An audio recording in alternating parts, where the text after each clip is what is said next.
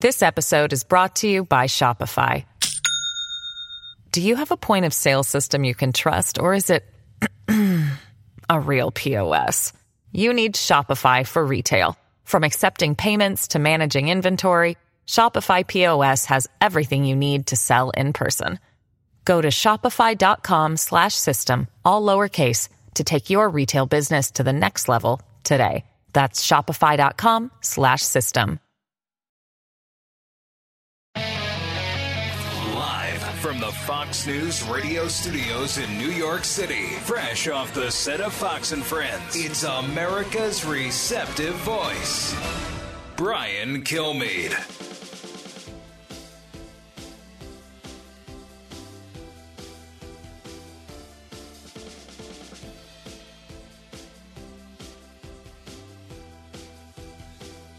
Thanks so much for being here, everybody. It's the Brian Kilmeade Show. It's going to be a little different today. We're going to talk to Dan Eberhard, Canary CEO. He's a oil field services company headquartered in Denver, and he's just going to tell us about the reality of oil and gas in America. But right now, something historic is taking place, maybe the most significant address to a joint session of Congress by another world leader since Winston Churchill, right after we got into World War II, and it's President Zelensky addressing a joint session, full attendance.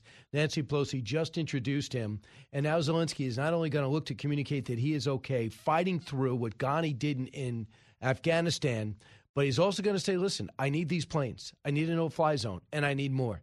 You want us to survive? We're doing well. There was, in fact, a counteroffensive last night in 4 separate cities by the Ukrainians themselves. The Russians, in many indications, are turning out to be a hollowed-out former superpower thanks to the exposure that Zelensky's doing.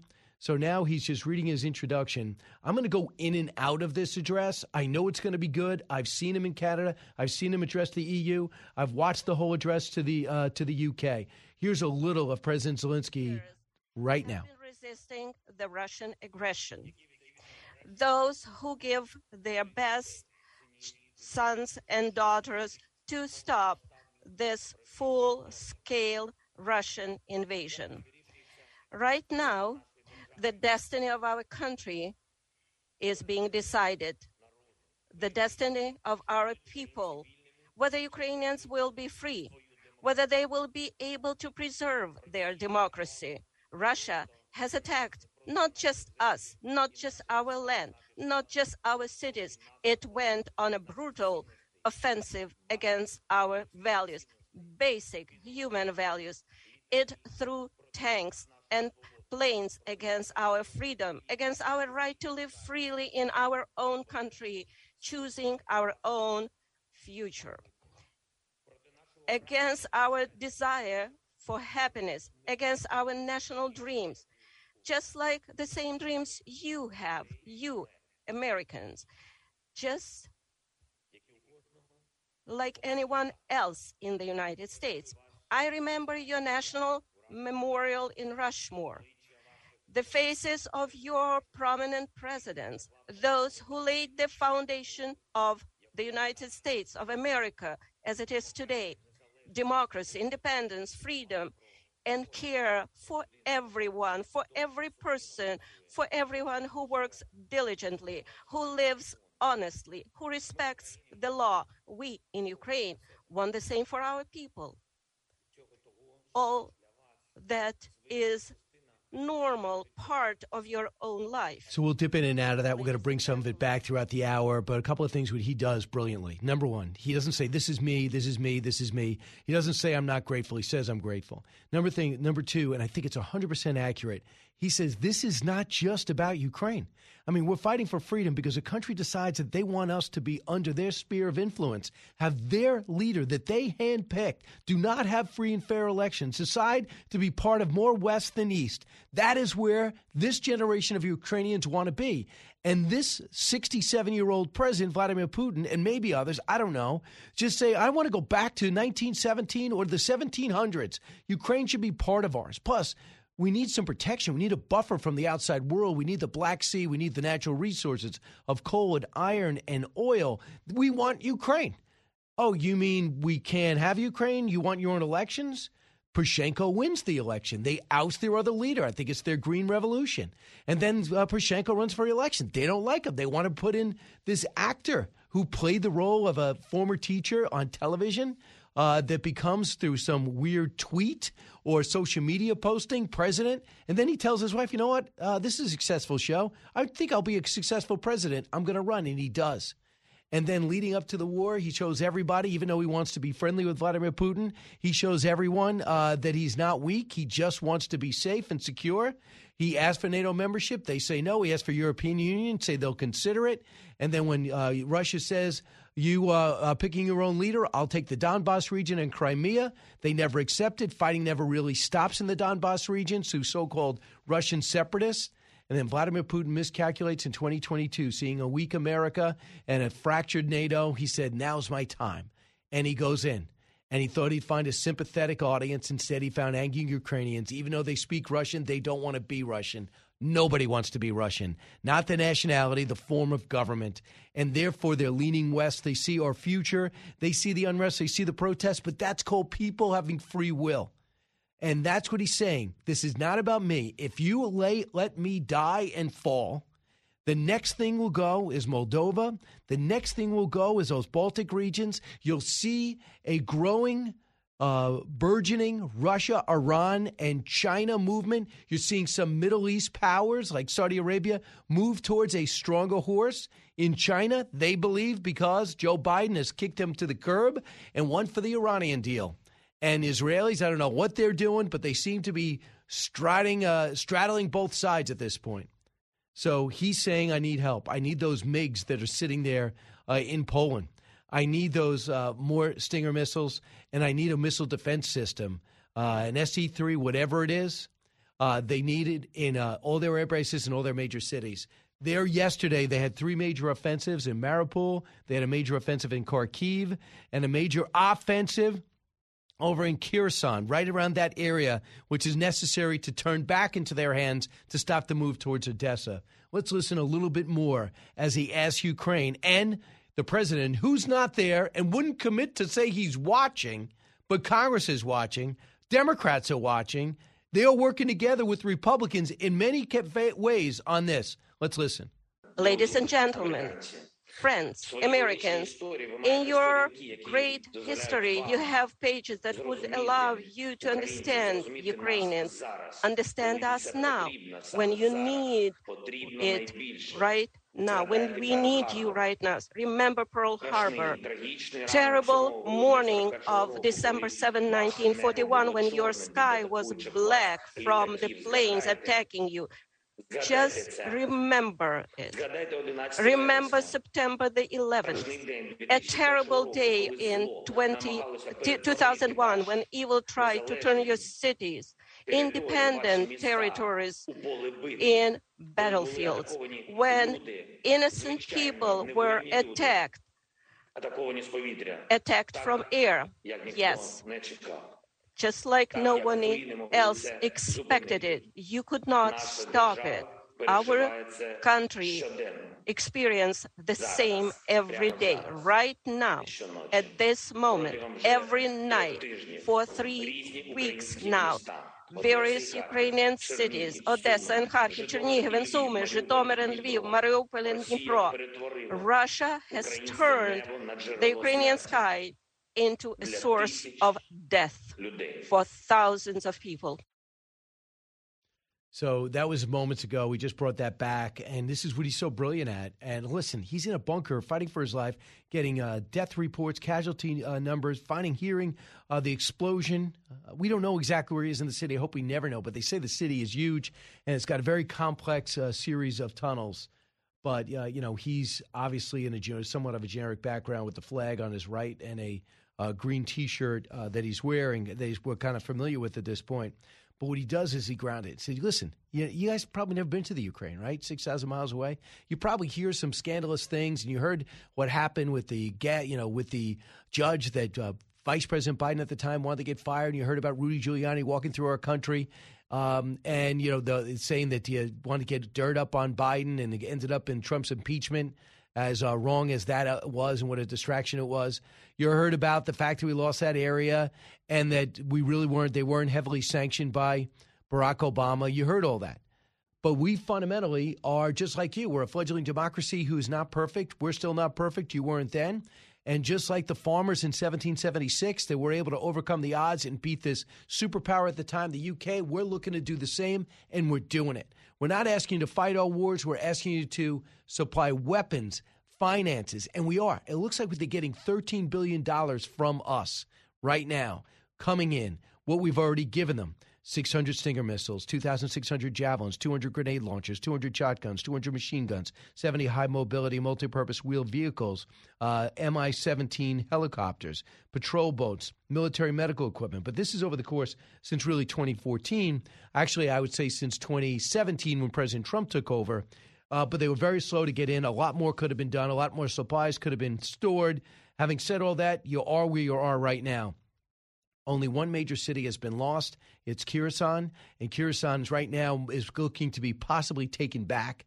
Odessa has not been raided because they can't consolidate forces in Russia because they seem to be a former superpower. And that seems to be the story that's going to emerge from this. If Ukraine can survive, if they can cut a deal that gets them, that just has them lose the Donbass region and maybe Crimea, but holds on to the country, maybe makes them part of the EU, money pours in, and they become this thriving democracy, that will be a situation that the Russians, and we might be able to do something with troops to make sure the Russians do not invade again, to provide security to a country that does not want any part of Russia's form of government. Here's some more of President Zelensky. He's now has been speaking for 10 minutes. I have a dream. These words are known to each of you. Today I can say, I have a need. I need to protect our sky. I need your decision, your help, which means exactly the same you feel when you hear the words, I have a dream. Obviously, heavy into American history there. So listen, after he gave his address on Saturday to a select member of Congress, whoever wanted to show up could show up on a Zoom call, Senator Schumer walked out of that and said, let's get this guy his MiGs. I think there's 29 MiGs, and they were supposed to go from Poland. Poland, stupidly, I think, went to Ramstein Air Base. And Ramstein Air Base, they said, this looks like a NATO operation. What are you doing? So the U.S. says, we're not going to do it. And instead of just sending them over or having Ukrainian pilots come and fly them back, they're worried about a provocation. Two drones, one landed, an armed drone landed in Romania, another one landed in Poland. They just bombed 6 miles from Poland over the weekend, and we're about provoking them. We already give them Stinger missiles, handheld javelins. We're providing all this food and this aid and these guns. And I find it pretty unbelievable that we would thought that would be the line. So, I'm just wondering, have we ended this address? Has this address ended? I'm not sure what's going on right now, or if we're providing B-roll for this, but we seem to have, I think he's showing some video over the air. But you're seeing a lot of heroic activity. You're also seeing this. The Russian bear has been defanged and defamed, and Russia looks like the former superpower, an empty, smoking hulk. It works to the world's benefit for Russia to be reined in and humiliated. He's doing it. He just wants the arms to make it happen. I've been schooled by a lot of people who know the military things and say it's really not a no-fly zone, would not be worth it. We absolutely would be in a confrontation with Russia. I don't think that would be the type of thing that would help as much. But I do think letting them fight, use their own fighter jets from the 1980s, having fighter jets from Poland does work. So you want to bring back a little bit more? All right, it's just music right now? Okay, that's interesting address. Just about 18 minutes. We're going to come back and find out more. Brian Kilmeade Show. This episode is brought to you by Shopify. Do you have a point of sale system you can trust, or is it a real POS? You need Shopify for retail. From accepting payments to managing inventory, Shopify POS has everything you need to sell in person. Go to shopify.com/system, all lowercase, to take your retail business to the next level today. That's shopify.com/system.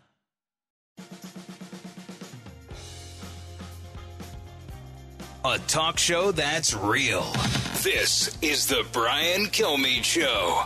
Ukraine is grateful to the United States for its overwhelming support, for everything that your government and your people have done for us, for weapons and ammunition, for training, for finances, for leadership in the free world, which helps us to pressure the aggressor economically. I'm grateful to President Biden for his personal involvement, for his sincere commitment to the defense of Ukraine and democracy all over the world. I am grateful to you for the resolution which recognizes all those who commit crimes against Ukraine, against the Ukrainian people as war criminals.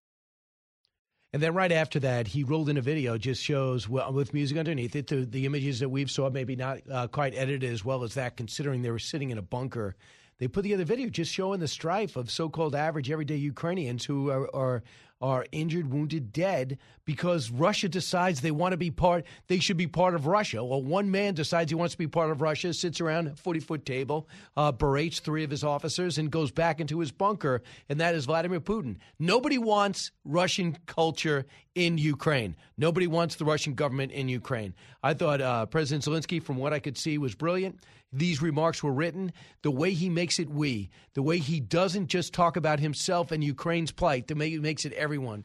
And what he's done, too, and I watched some of the Canadian address, he kept saying, Justin, can you imagine if they were bombing Alberta? How would you respond? What if they bombed your hometown? What would you do? And then here he's talking about everything from 1776 to 9/11 to Pearl Harbor.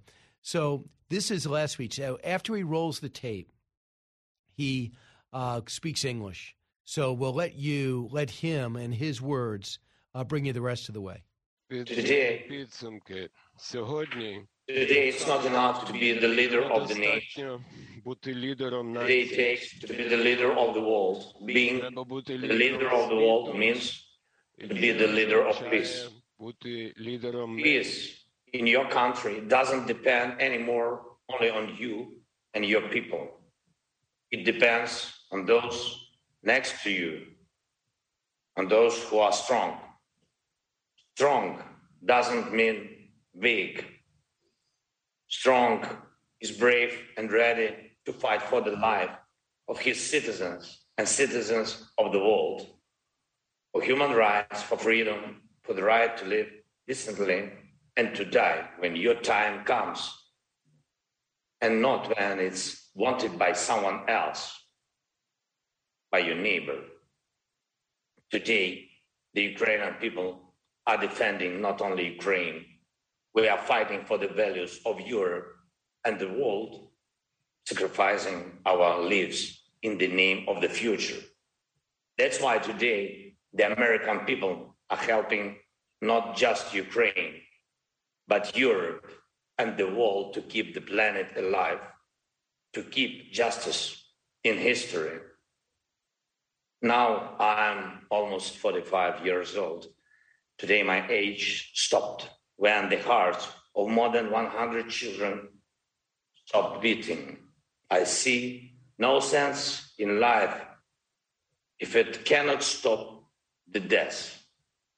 And this is my main mission as the leader of my people, great Ukrainians. And as the leader of my nation, I'm addressing the President Biden. You are the leader of the nation, of your great nation. I wish you to be the leader of the world.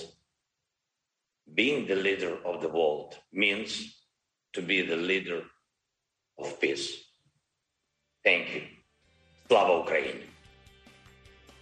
Wow. We're going to come back and we're going to talk about oil and gas, the impact of this. But it was a great speech. It was a moving speech, right on point, so relevant. Back in a moment, Brian Kilmeade Show. That was President Zelensky, still fighting. He just wants some support. At Evernorth Health Services, we believe costs shouldn't get in the way of life-changing care. And we're doing everything in our power to make it possible. Behavioral health solutions that also keep your projections at their best? It's possible. Pharmacy benefits that benefit your bottom line? It's possible. Complex specialty care that cares about your ROI? It's possible. Because we're already doing it. All while saving businesses billions. That's Wonder made possible. Learn more at evernorth.com/wonder.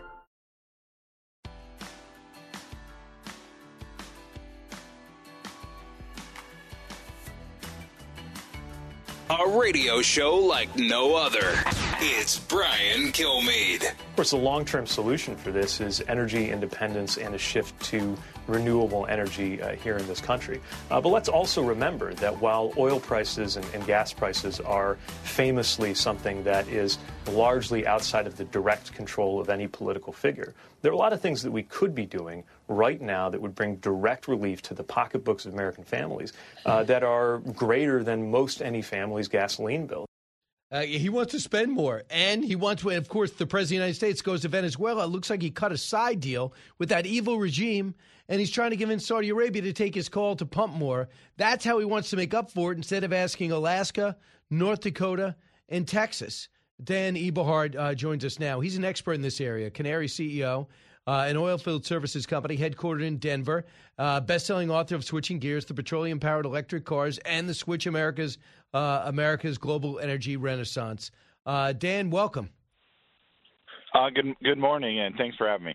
Dan, this conflict in Ukraine is really, the sub-story is all about oil and gas. And the frustration I feel, and I'm not in your business, that we won't just drill our own in a time of emergency. First off, why do you think we choose to be at least 1 million barrels a day off from when Trump left office in 2021? Well, the economy's good and the price is high. I think it's a result of policy. Look, the Biden administration's done nothing but throw our industry wet blankets. In what way? Well, it's a drilling moratorium on federal land, chilling effect on equity and debt financing, canceling the Keystone Pipeline, 7 or 8 others that people don't know about, and just generally sitting on permits, making permit times longer. They've just not been helpful in terms of wanting more production here. Even 2 months ago, 3 months ago, Biden was asking OPEC for more oil, not Texas, North Dakota, Alaska. Crazy to me. How would you have responded? How does Texas respond? Did they contact the company specifically and say, hey Exxon, hey Shell, can you do us a favor for the next 3 months? Is that the way it's usually done? Well, something like that would have happened in the Trump administration, but in the Biden administration, he's just calling the Middle East, asking them to do more, which is crazy to me. We can do it here with American jobs. It boggles the mind that Biden wouldn't turn first to the U.S. And then now he's adding, potentially Venezuela and Iran to the help list. It's nuts. What about the fact that a lot of these major investment firms are not allowed to have oil and gas companies in their portfolios for their clients? Well, I think that's tragic. Look, I think we're a part of the economy. Look, everybody wants cleaner water. Everybody wants cleaner air. Everybody wants to head towards carbon neutral, but we've also got to be honest about the transition and how we get there. And we're seeing right now these Green New Deal policies, a collision with, energy costs for consumers and what consumers are willing and can pay. And I think it's going to be a disaster for the Democrats at the midterms. Well, see, here's Joe Manchin, a Democrat, cut 20. Let me tell you right now, we have to be united. We're called the United States, and the world's looking for leadership. We can't be pointing fingers and accusing. The bottom line is we can do more here. I am not absolutely signed on any way, shape, or form for us to start buying basically or taking sanctions off Venezuela or Iran. I think it'd be a horrible mistake for us to do that. Right, but we're asking them to pump more, and I think we're doing that tangentially with these negotiations going on in Geneva. So one Democrat gets it from an energy state. Does it surprise you? Well, I think he's a bit of a different Democrat, but one that makes sense. But I think that anybody that just looks at this and puts a little bit of time into it will come to the same conclusion. We're better off economically doing it here. We're better off from a national security standpoint doing it here. And frankly, our environmental practices are much stronger here. Why would we want to pull it from the Middle East where they have, less stringent environmental requirements? So what did they actually do that you know of in North Dakota and Alaska? I've talked to governors in those states, and they said they were told to slow it down, essentially. Well, the first thing the Biden administration did to really cause problems was to cancel the Dakota Access Pipeline. This is a pipeline that would have moved oil from the North Dakota to the refineries in Oklahoma and Texas. That's something tangential they did. The drilling moratorium on federal lands has really made oil companies have to find less good geology for the time being. That's something I think they could reverse. There's also 6 LNG export terminal applications that with FERC, the administration's been sitting on the entire administration. If 2 of those 6 were done, we'd be in a lot better position to help Europe with natural gas that they then wouldn't need from Russia. What's the holdup? They don't like the they don't like the policy. They don't want to be friendly to the energy industry, and they'd rather see us focus on the Green New Deal. I think this energy policy is a disaster, and this Ukraine crisis has been just the ticket for kind of the tide to go out in it to expose this. So you tweeted this out. Oil prices are decreasing. Biden tweeted this out. Oil prices are decreasing. Gas prices should too. Last time oil was $96 a barrel. Gas was $3.62. Now it's $4.31. Oil and gas companies shouldn't pad their profits at the expense of hardworking Americans. What's your take on that? Well, look, I mean, this price gouging stuff is absolutely ridiculous. First of all, you can't look at the price every single day. It's going to kind of move and ebb and flow. The price you pay at the pump is going to be maybe a month behind the price per barrel. People should factor that in. But look, this whole idea of price gouging is crazy. The price is set in a worldwide market, and the guys I know in the oil field, look, Canary, we're an oil field service company. We're the guys with the trucks that do stuff for the oil company. There's no price gouging going on. Look, we're just hardworking guys that show up every day. We move around iron. We move around pressure control equipment, and we get the job done. And when we finish, we take a shower.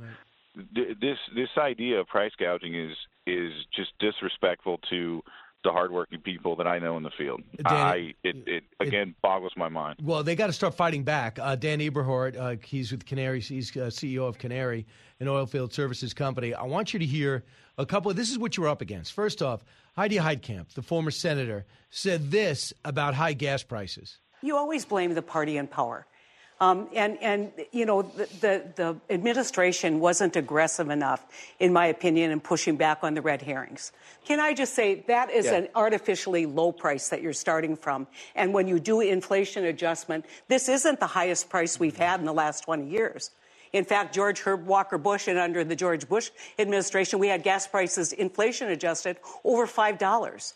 But we're shocked because we got used to $2 gas. Yep. And that's the problem. We got spoiled. Is that the problem? We got spoiled? I think she's cherry picking with her numbers. When I fill up my own truck, it feels pretty high to me. Look, the fact of the matter is, look where it was during the Trump administration. Look where it is now. I think it's a direct result of policies, and it really has the Ukraine crisis is really just the icing on the cake. The price at the pump has been headed higher for the entirety of the Biden administration, and it's a result of the policies.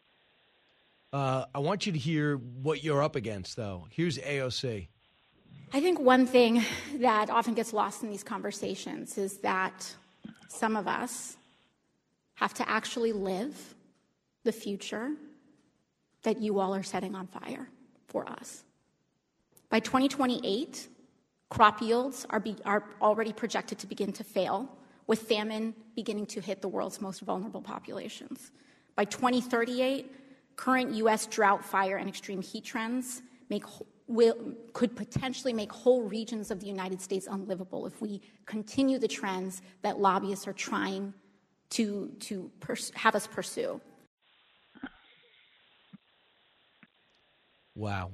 That was her back in October. Do you want to make most of the country uninhabitable? Is that your goal, Dan?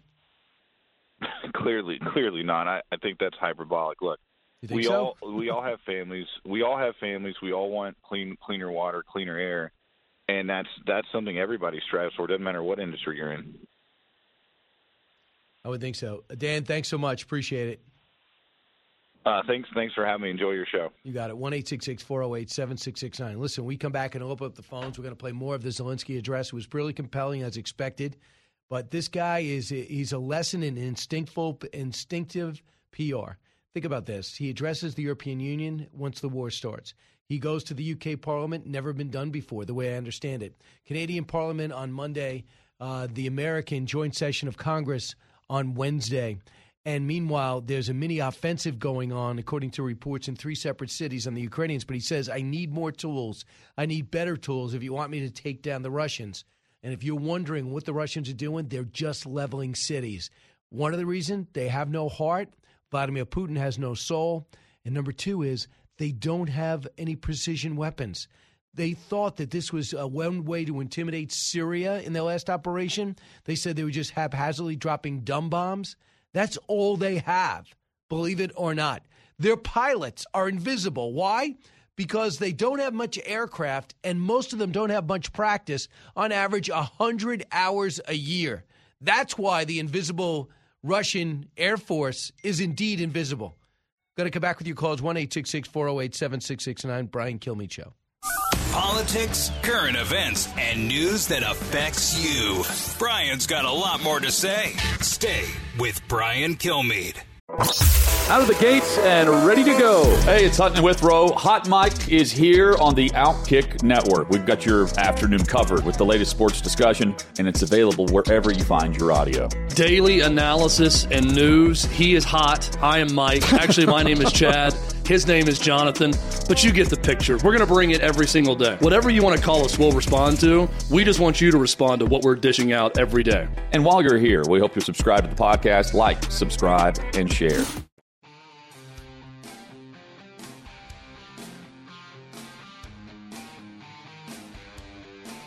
The more you listen, the more you'll know. It's Brian Kilmeade. We propose that the United States sanctions all politicians in the Russian Federation who remain in their offices and do not cut ties with those who are responsible for the aggression against Ukraine, from State Duma's members to the last official who has lack of morale to break the state terror. All American companies must leave Russia from their market, leave their market immediately, because it is flooded with our blood. All right, so he's saying everybody get out. It's not enough what you're doing. You know, I noticed a lot of sanctions. That's by President Zelensky through an interpreter.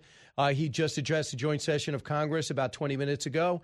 The whole country watched, the whole world watched. I think I watched Canada, most of it. I watched the UK address, most of it. And, of course, I saw the EU. We covered it live on Fox and Friends. But President Zelensky saying, listen, massive sanctions. We need new weapons. I told you ready for the no-fly zone. But he's also, and I read Dave Ignatius this morning, they need better, more than just javelins, more than just Stingers. They need the S-300 system, and they also need these Turkish drones that are evidently awesome.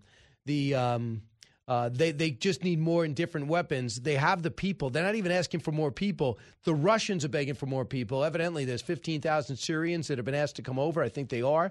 Belarusians only have, I think, 6 units. They don't want to fight, period. Let's see if they actually have to get in there.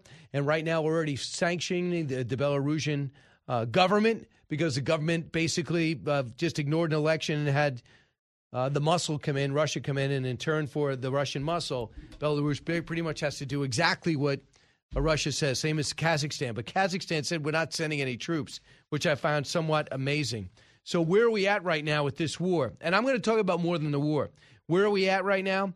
As I mentioned, Mariupol, they were able to get dozens of cars out yesterday, which is good news, but they're unable to get supplies in, which is bad news. They're able to push out of a southern city, Mykolaiv. They're able to push back there and try to get on the northeast end because the Ukrainians are on the march.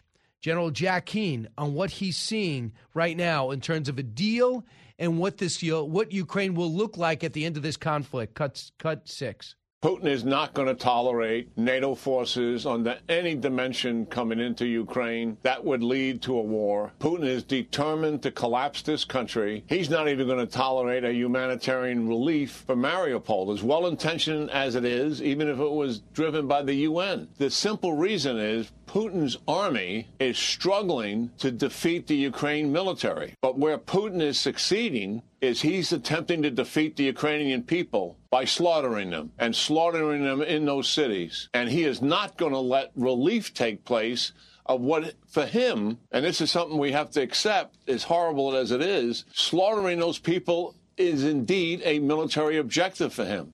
He does not care. Can you imagine a time in this day and age, not named Saddam Hussein or Muammar Gaddafi or Osama bin Laden, someone who is in modern society like Russia is, who says that's our strategy of war? Or are we just wrong to have precision weapons and only try to kill combatants and apologize when we kill somebody that we shouldn't, or put a Koran too close to a garbage pail, then or face the wrong way or open to the wrong page, it becomes an international scandal.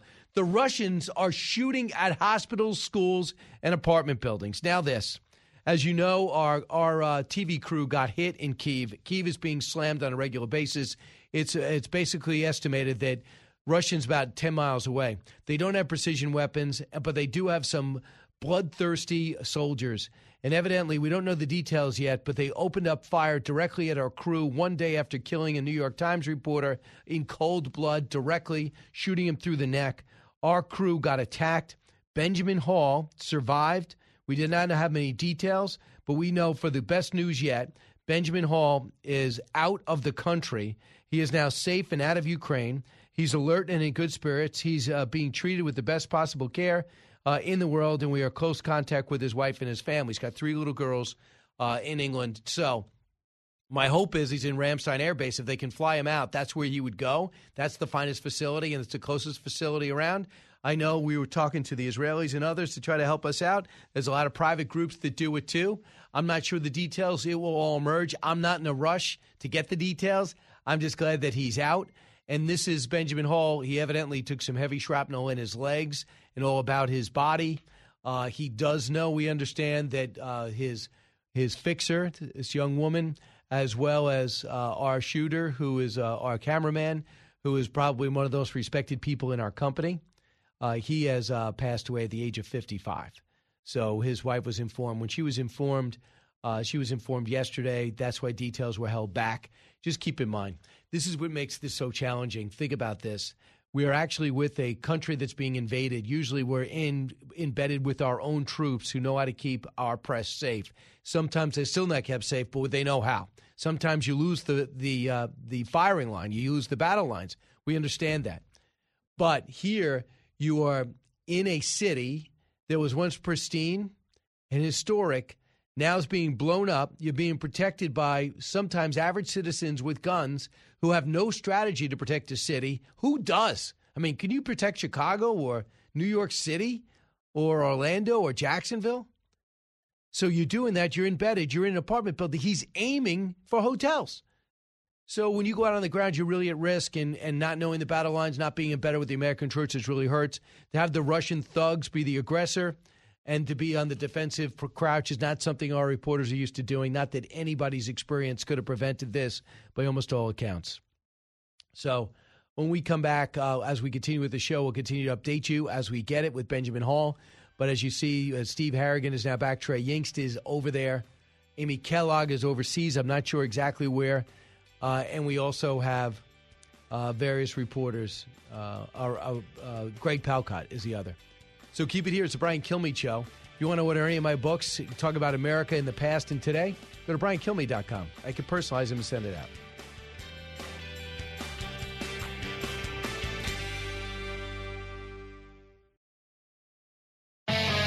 From the Fox News radio studios in New York City, giving you opinions and facts with a positive approach. It's Brian Kilmeade. Thanks so much for being here. It's the Brian Kilmeade Show, 1-866-408-7669. I hope you listen to the show and you're in our family of affiliates. But if not, you can always watch on Fox Nation, and you could also pick us up on a podcast. This hour, as we come to you from New York, we really hope you hear us around the world, because what's happening here in this country and what just happened in Washington, D.C. is going to echo around the world. With us in a matter of moments is going to be a military expert we're definitely in need of. He is General Michael Rapace. And at the bottom of the hour, National Review executive editor Rich Lowry. Rich Lowry came out and wrote a column. You might not like for you anti-Trumpers. He says you cannot blame Trump for what's happening in Ukraine. No kidding. I thought that would go without saying, but let's get to the big three. Now, with the stories you need to know, it's Brian's Big Three. Number 3. So if the Chinese do provide military support to the Russians, what will the U.S. do? Again, without going into the specifics of what we'll do, we've made very clear that that's not something that we're going to take sitting down. Yeah, that is Wolf Blitzer and Anthony Blinken, two fascinating individuals. China, time for choosing. With their economy sucking wind and COVID cases rising like never before inside that country, is it time for them to be best friends with the world's pariah, Russia? Why I think they may choose to back away from to avoid Western sanctions. I'll talk about it. Number 2. Inflation defeats presidents, and even if it isn't Joe Biden's fault, it is his problem. Polls show, people say, even if prices go up, they're still in favor of this oil and gas ban. Sure, that's what they say now, but, 3, 4, 5, 6, 7 months from now, we don't know if they're going to be as willing to sacrifice. Yeah, I'll take 75 cents maybe, but not $2.75. It adds up if you're paycheck to paycheck. The economy, inflation, rising gas prices. The administration's cure-all? Let's spend, and blame Putin. Well, even in some of his own party, break from that illusion, and they say drill, drill, drill. And the presidential polls show the president not doing that is really killing his hopes for re-election. Number 1. Close the airspace. Please stop the bombing. How many more cruise missiles have to fall on our cities until you make this happen?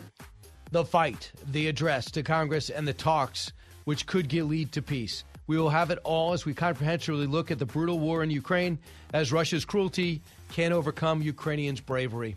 And let's bring in Major General Michael Rapace, retired now, is Commander of Special Operations in Europe and is the Chief Executive Officer of Able Global Solutions, LLC, which started back about 9 years ago. General, last night I was heartened to see Ukraine went a little bit on the offensive. They pressed over in the southeast in Kharkiv. They moved a little bit. They moved into Irpin, I should say, and Burk.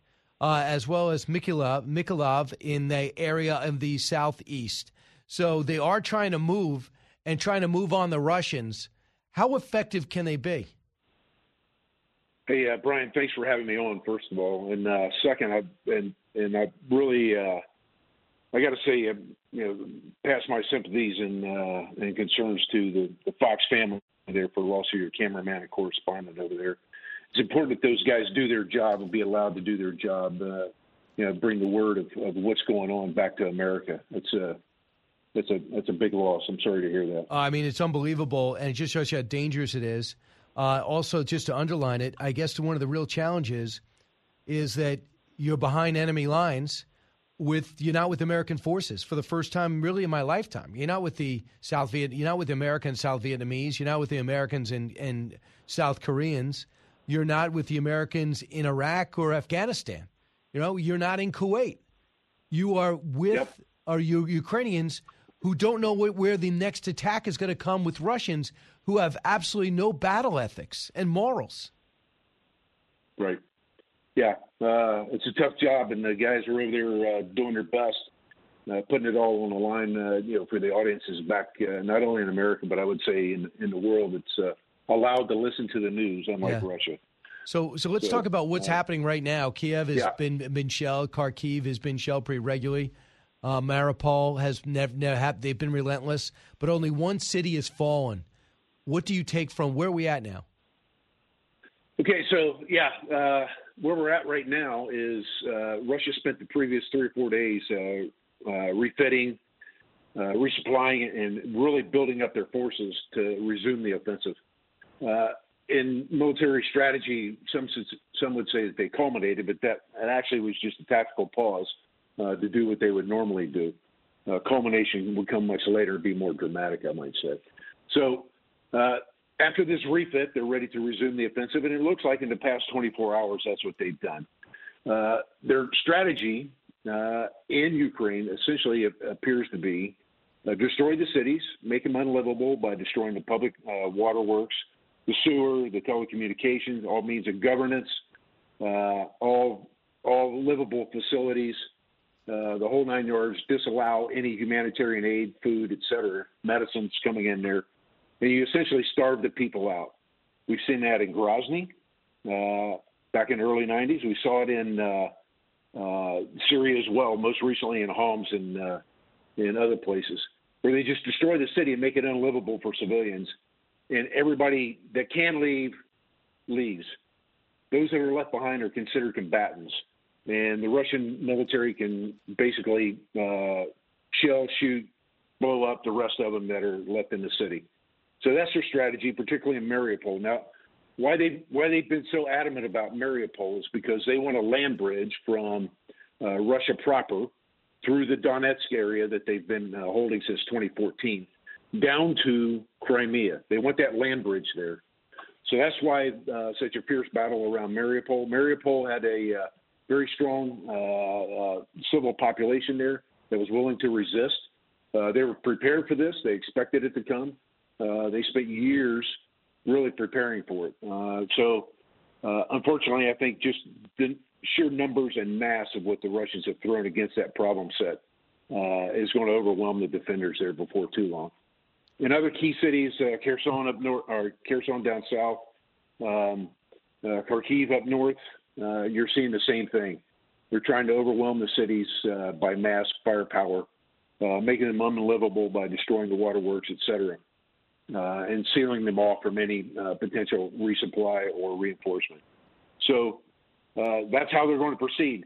And I think that they will be hard-pressed. I can't see how they could actually pull that off in Kiev. Kiev's bigger than the New York City and the associated boroughs put together.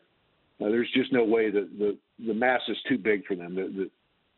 They can't control, or they can't take it and control it once they get it. So what can we do to help? That's what President Zelensky has done this morning. He's asked the joint session of Congress, got another standing ovation.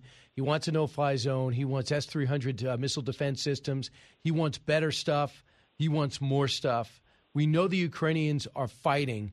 What else could we give them that I wouldn't know about because I don't have your military background?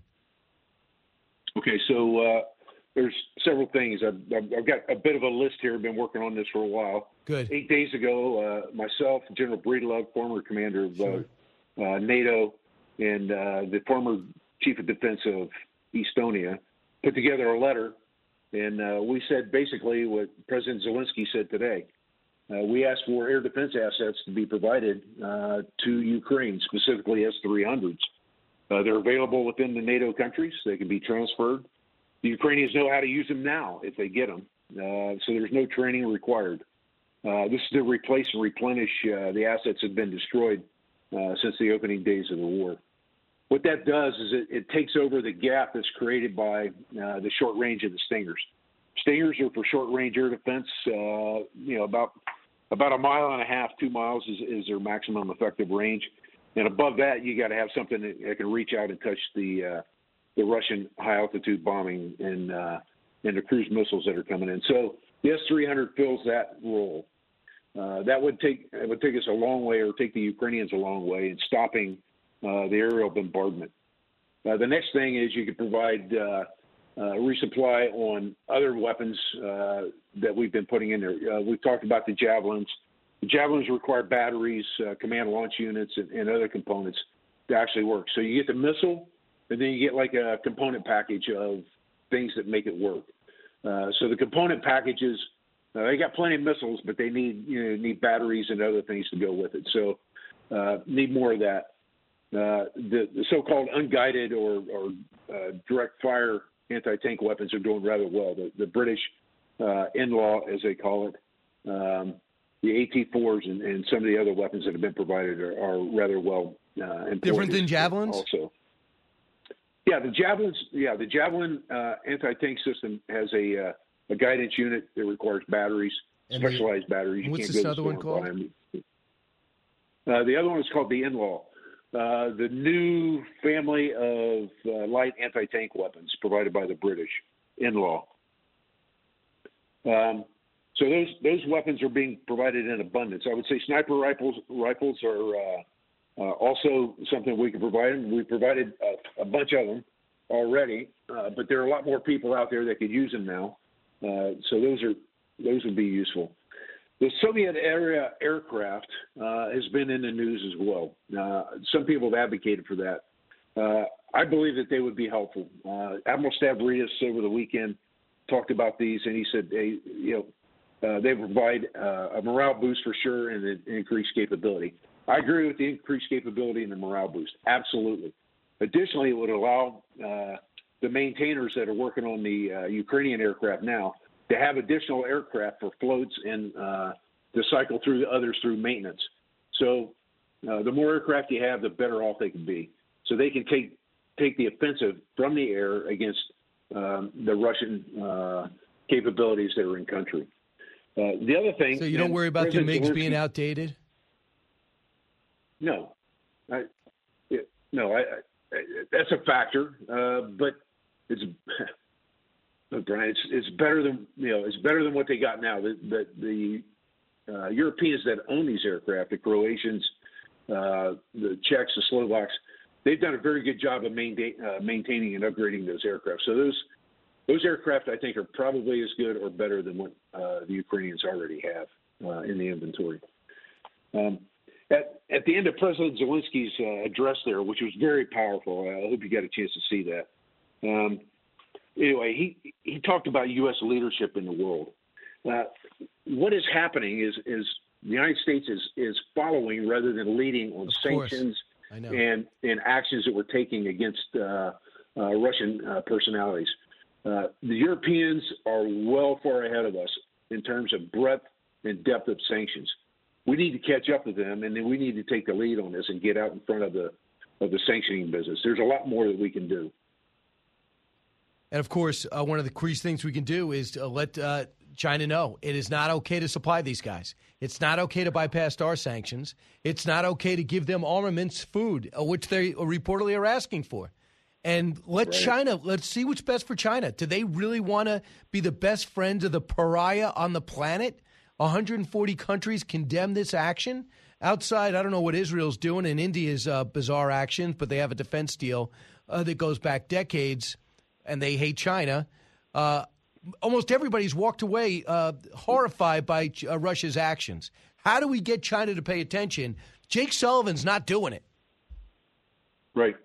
Well, I happen to know that there's been essentially a demarche put out to all the nations saying, hey, if you support Russia, then we will sanction you similarly to how we're doing Russia right now. So it's been very clear, and China was included in that.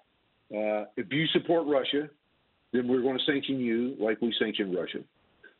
And the nations have been told this, not only China, but the others that may be concerned about, like maybe I can get away with something. Right. You're not going to get away with it. We're going to know. The State Department and other people are paying very close attention to who's doing what. So that's the first thing. Second thing on China is they are watching the disintegration of Russia before their eyes, and they have to be mortified. They have to be mortified at a couple of things. Number one, the perception of Russian invincibility on the military line. That veil has been absolutely pierced. Everybody sees that they were not what we've been led to believe over the past decades or so. So they see that, and they're a bit mortified by that. They also see the disintegration of Russia as a nation, politically, economically, and militarily. So they don't want to hook their future to a sinking ship.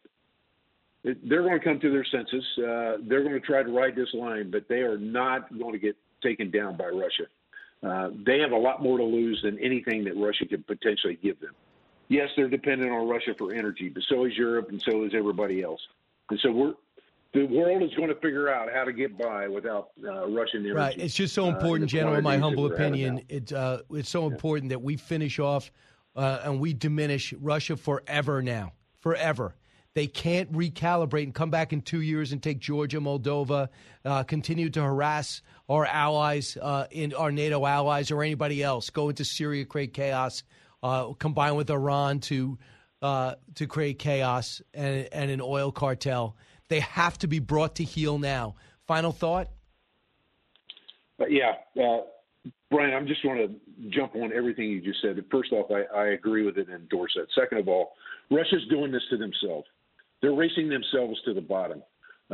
Every tank that gets blown up in Ukraine unnecessarily by their aggressive terrorist actions, every plane that gets shot down, all of that is just another step towards irrelevance on the international stage. I hope so. General, we're going to have to leave it there, but you're the way you went into detail, prepared for this, I truly appreciate it. Not talking generically, but digging in, because we got to figure out a way for the Ukrainians to survive, for everybody. I totally agree with President Zelensky. This is more than just about Ukraine, and hopefully we get more invested in this fight. General Rapace, thanks so much. Thank you.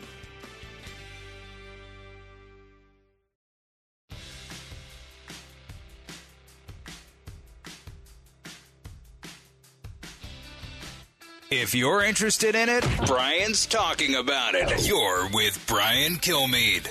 I mean, there's something very strange about Biden saying, you know, we're going to cut off Russian oil, but I'm going to go and beg Saudi Arabia, Venezuela, and Iran, the people who, like, a few weeks ago, we cut off and wouldn't buy their oil because they were the bad guy. But now they're less the bad guy. We got to find a better way to play this game than who's the bad guy of the week we're not buying oil from. Bill Maher basically saying what we've been saying, except for drill here. I'm not sure where he stands on green energy. Sure, if you're a Democrat, you want renewables. I think if you're anybody, you want renewables. When the technology's there, do it.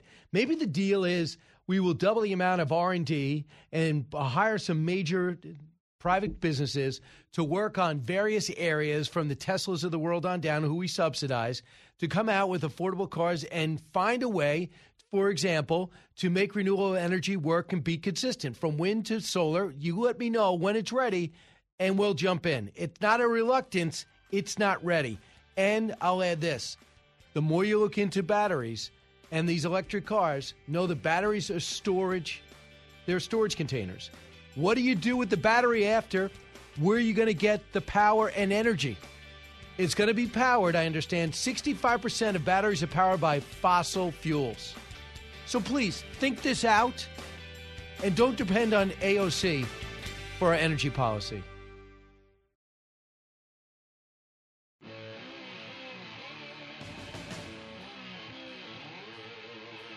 Radio that makes you think. This is the Brian Kilmeade Show. If Putin thought Trump was really that supportive of him, why didn't he invade when Trump was in office? It's at least worth asking that question if you're not locked into one intransigent thought. That is Bill Maher continuing to expand his audience and his school of thought.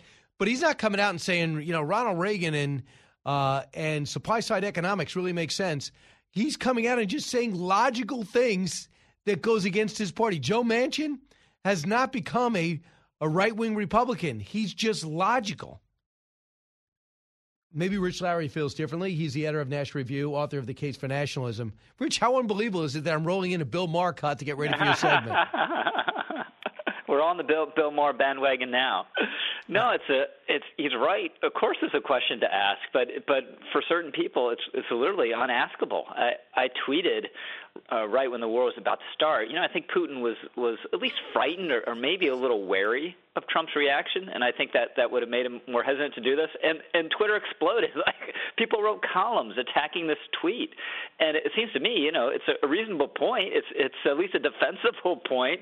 You know, you get an invasion prior to Trump taking office in 2014, and then you get one after he leaves office in 2022. It's got to at least make you go, huh? And instead, like the last 5 days, you've had this spate of commentary actually blaming somehow Trump for this invasion that happened, you know, a year and a half after he left office. It's bizarre. But you do write that, no, you cannot blame Trump for this war, and they do seem to be trying to say that would actually, the big story, they say, well, if he didn't have that problem with Ukraine and Rudy Giuliani traipsing through the country. No, I think the vice president coming in, demanding a prosecutor get fired. I think the MREs and blankets instead of weapons to defend themselves under Obama. Yep. I think that had something to do with it, don't you? Yeah, well, even if you take the very worst interpretation of what Trump did in the Ukraine controversy, weapons were withheld from June 19 to September 19. So there's like a 2-month pause. And this is in context of Obama resisting a bipartisan consensus that they should get lethal weapons and not giving them any lethal weapons as a matter of policy, not delaying, just none whatsoever. So the idea that this pause somehow created the predicate for this is crazy. And, some people say, well, Putin was just waiting for Trump to pull out of NATO. I don't think Trump was ever pulling out of NATO. If he did, there would have been, bipartisan veto-proof majorities putting us back in. But he created some uncertainty about it because he was pounding away on the Germans and others on defense spending. So if all it takes to keep Putin from invading Ukraine is to say we're really upset about Germans not spending enough on their defense, that's great. That's I'll take that trade any day of the week. Absolutely. And, he went into NATO and he basically did like Bill Parcells. You guys are all going to get cut unless something changes around here. Oh, he wants to disband the team. No, he wants better play from everyone. And he wants to let them know that it's not going to be business as usual. That's a tactic that he always approaches when he was bargaining. Look. Yeah, it was NAFTA too. He did it with NAFTA too. Now, I'm going to give you a scenario, Rich. Donald Trump wins re-election. And we leave Afghanistan that way, and then 6 months later, we see Vladimir Putin invade Ukraine. Do you know that there wouldn't be any condemnation of Putin? Maybe 80% of the condemnation would be on how a bad president Donald Trump is? Trump did it. Yeah, Trump did it. And that's, ultimately responsibility here obviously is with Putin. But if you look at it through the prism you're suggesting, why isn't everyone just saying Biden's deterrence failed? I mean, Biden said we were going to deter them, threatened them with all these sanctions. It didn't make any difference. He went in. Why isn't that a presidential failure? It certainly would have been if those events had played out with Trump in office. A couple of things, too. I just think this is an historic opportunity. And I just believe that every day that this war goes on, and you see the bloodthirsty Russian inept army just leveling cities instead of using precision weapons, using outdated tanks, running out of gas, not being able to take over the skies in a country with virtually no air force, with inexperienced pilots. You see them running out of ammo. A lot of people are saying within 10 days they're going to be out of provisions. Begging China and Syria to fight with them or provide what they need. I'm saying that we have a chance to stop this cancer on the world in its tracks and let them deal with Putin. I'm not saying we know how to overthrow that guy or should, but just let it fall on its own weight. Mm-hmm. Yeah, I mean, it would obviously be huge if the Ukrainians can just stop them. And there's some potential of that. I still think it's likelier that Putin just grinds on and eventually takes these cities, but he hasn't taken a major city yet. And there's serious people who think, they're going to run out of supplies and have just too much difficulty maintaining these forces in Ukraine. And this was never the plan, right? I mean, it was supposed to take 48 hours. Instead, here we are, in our third week. So eventually it'll just stop and they'll have to withdraw. I'm hoping, I'm praying that happens. I'm not sure that it will. And then the other factor is, even if that does happen, what does Putin do? I mean, he's got to know that Russian leaders who have military fiascos on their watch, there's either a revolution or they're deposed. So it could be an existential question for him. And that's where you get the potential of him lashing out or trying to escalate, to de-escalate, as the Russian doctrine puts it. So I want you to hear Dan Hoffman. Dan Hoffman weighed in and says, listen, we know we don't want to get in there with military men and women, but listen, we could do more. Cut 7. Ukraine's very existence right now is in peril, and it has to weigh on the conscience of all of our elected leaders, but most especially President Biden and his team. They have to ask themselves, have we done enough? We certainly didn't do enough to prevent Russia's invasion, to deter that. We could have given Ukraine a lot of javelins and a lot of stingers. We could have even given them MiGs way back a year ago when Vladimir Putin put 70,000 troops on the border, and we didn't do it. And we're still not doing all that we can do. It seems like Vladimir Putin is deterring us from doing the right thing. So he thinks we could be doing more on the ground. And, President Zelensky just addressed a joint session of Congress. On Monday, addressed Canadian Parliament. Last week, the UK Parliament. Earlier than that, when the war first started, from the EU. This guy is somebody we're never going to forget, Rich, as somebody likes to study history and put perspective in your columns that you write, don't react to so as if the history started the day the news broke.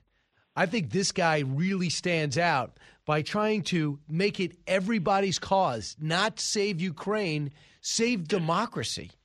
Yeah, so that speech, I mean, it was so extraordinary at the end when he went to English. In no speech, it can be, Demosthenes or something, but if there's a translator, it just loses something. But when he was directly, even in heavily accented English, saying at the end, basically, I'm willing to die. I'm willing to die for this cause. How often do you hear that in that chamber of Congress? Yeah, never. We hear witless posturing and pandering.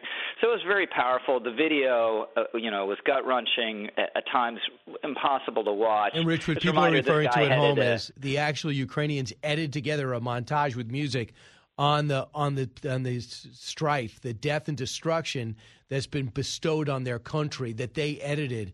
In fact, you talked about speaking in English. After the montage, this is what he said. Now I'm almost 45 years old. Today my age stopped when the heart of more than 100 children stopped beating. I see no sense in life if it cannot stop the death. And this is my main mission as the leader of my people, great Ukrainians. And as the leader of my nation, I am addressing the President Biden. You are the leader of the nation, of your great nation. I wish you to be the leader of the world. Being the leader of the world means to be the leader of peace. So he's talking directly to President Biden through Congress, who Jen Psaki wouldn't even commit that he was going to be watching. They said he had a busy day. So what do you think? What comes out of this? I think he's getting every weapon he wants. I think he's getting the MiGs. I think he's getting the advanced anti-aircraft missiles. Yeah, I just think it's going to be irresistible. And there's going to be pressure to do more than that. Vice President Pence was on Fox just 20 minutes ago. He endorsed humanitarian airlifts. There's going to be even more pressure for a no-fly zone. I would draw the line at both of those things. I think they're too direct involvement, both the no-fly zone and the airlifts. But everything else, I think Zelensky is going to get. And part of the dynamic here has been Congress the last 2-3 weeks. Almost everything Congress has pushed for, it's gotten out of Biden. It's been leading rather than Biden on a lot of these things, and I think that will be true.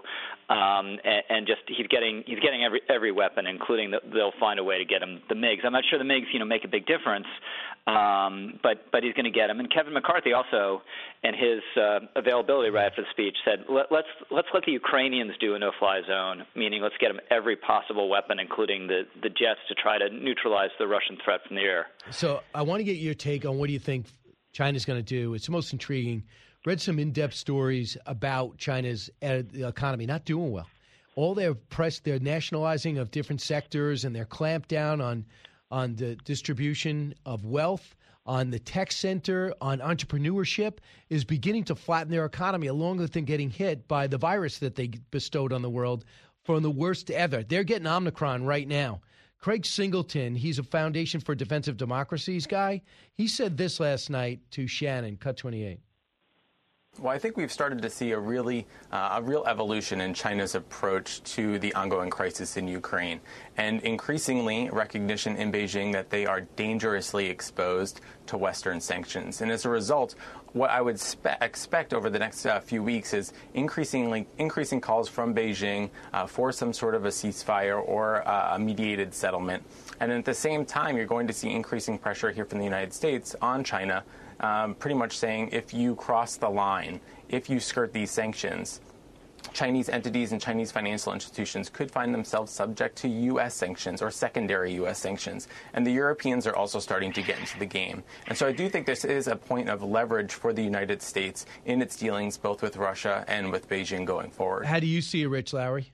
I think those are interesting points, and I hope both are true, that the Chinese will distance themselves a little bit and call for mediation, and that we'll be pressuring them on the other end. I just think at the end of the day, fundamentally, they're with Putin. They hate us. They hate the West. They want to upset the world order as it has existed since World War II, at least since the Cold War, and that's their fundamental interest, and they're not going to be moved off of that, although they might feel compelled now to kind of dance around on Ukraine some. It would just be interesting if we start uniting and may make it harder for them to make money and hurt their market. That's what they understand. I don't think they'll ever like us, but they need us, I believe. Are you concerned about us getting off the dollar? That's the Saudis considering buying oil or selling oil using their currency? Yeah, I mean, having the dollar as the world's reserve currency is an enormous benefit to us. That was one of the downsides of moving on SWIFT. It kind of makes everyone against Russia on SWIFT. It kind of makes everyone a little nervous about that. So I do think we should be doing everything we reasonably can to maintain our dominance there. Okay. It's a huge strategic and economic benefit. Last thing, the poll is out. 52% of the Wall Street Journal poll said they don't expect President Biden to run for re-election in 2024. They go on to say, for various reasons, the survey also found that 28% expect him to win a second term and 19% say they are unsure. That's pretty substantial for a guy looking for re-election. Among Democrats, 41% say they believe he will run, 32% say he won't, and 26% say they're unsure. Hypothetical matchup, though, between Trump and Biden, basically a dead heat at 40-40. Yeah, so it's I don't think he's going to run again. I mean, there's 3 years left, Brian. It's hard to imagine. And he's in the midst of a crisis. This would be aging, 45-year-old, a month every single day. How's it going to be at his age? So it's just really hard to see. And then Democrats are stuck. I mean, they obviously don't have many really appealing alternatives, and there was another poll that had Trump and Biden at 45-45, and it just feels though if both of them are the nominees, again, I kind of doubt Biden's going to run. You could have, gazillions of dollars spent and dramatic news cycles for the next 2 years, and it would still be 45-45 on the eve of the election. But do you believe that Trump's going to get in? I don't know. I think the odds are he will, yeah. And if he if he runs, who also runs? That's a question. I think some people will run against him, but it'll be a much reduced field. DeSantis obviously is the big question. Someone was telling me that the other day is close to someone who was in the DeSantis operation. He's just absolutely adamant that there's no way DeSantis would run against Trump. But that's the from this juncture, and nothing ever holds true 2 years out from a presidential primary. But I would say Trump runs and DeSantis doesn't, and there are a couple other people that run against Trump, but Trump obviously has the whip hand. Yeah, Christie, maybe Governor Hogan, maybe Mitt Romney. I doubt it, but Mitt Romney, and I think one of those pro-Trump people will run that like Trump. Maybe it's Tom Cotton. Maybe it's Mike Pompeo that tries to run without insulting him. I don't know if that's possible. It's going to be really hard to stop Trump if he runs. But if he does, the only way you are going to do it is from the Trump wing, not like this guy was everything about him was horrible, disaster, and wrong from the beginning. It's like, no, you did really good things. We really appreciate it. You killed off the Clinton dynasty. That's wonderful. We support 90% of your policy, but you lost to Joe Biden, and it's time to give someone else a try. That's the only possible argument I would see working. Interesting. Rich Lowry, always fascinating. Editor of National Review. Thanks so much, Rich. Hey, thanks, Brian. Hey, your turn. I see you all up there. Wow. 1-866-408-7669. Back in a moment. Learning something new every day on the Brian Kilmeade Show.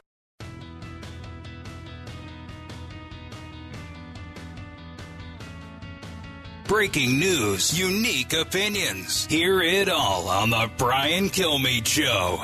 We have real concerns that Russia could use a chemical weapon, another weapon of mass destruction. This is something we're very focused on. Unfortunately, we've seen them use or acquiesce to its use before in Syria, with Syria using these weapons, using them itself, trying to assassinate its opponents, including in the United Kingdom. So this is something we are very focused on. Well, if they do use chemical weapons, what will the U.S. and the NATO allies do? We've been very clear, including with Russia, with others, that there would be a very serious response, not just from us, but from the international community. I'm not going to spell it out here, but the consequences would be severe. Right. We never really quite spell it out, do we? Bill was on WSKY in Florida. Hey, Bill. Yes, you or one of your guests brought up a subject yesterday. It was very interesting. And pardon me for my brain fade on that one, but anyway, it was brought up that there should be an international tribunal, possibly the NATO nations and allies, and convict Putin and these Russians of war crimes. And so what that would do, if nothing else, would do a little cage rattling that for the rest of your life, if you ventured outside your little protective hobbit, Absolutely. you might be nabbed and hanged. Senator Lindsey Graham brought it up, and put the case. He's putting the case together. He's got 100 senators with him, so 99 more with him, Bill. And I think you're right. Don't just go after Vladimir Putin. The commanders in the field that are shooting at hospitals, that took Chernobyl and made all those nuclear energy workers work 500 hours a week while they try to sustain that power plant and not nuke the entire continent. All these commanders shooting at hospitals and kids and press people and killing them. They all should be responsible. Don't say I was just following orders. Not good enough. BrianKilmeade.com.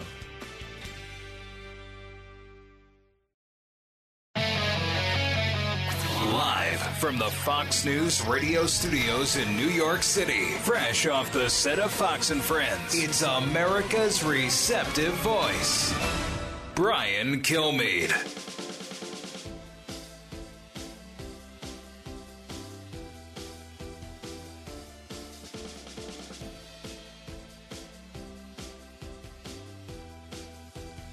Thanks so much for being here, everybody. It's the Brian Kilmeade Show from New York City. Crime ravaged and demanding a vaccine for the Mets, Yankees, Nets, and Knicks. Unbelievable, or they can't play at home.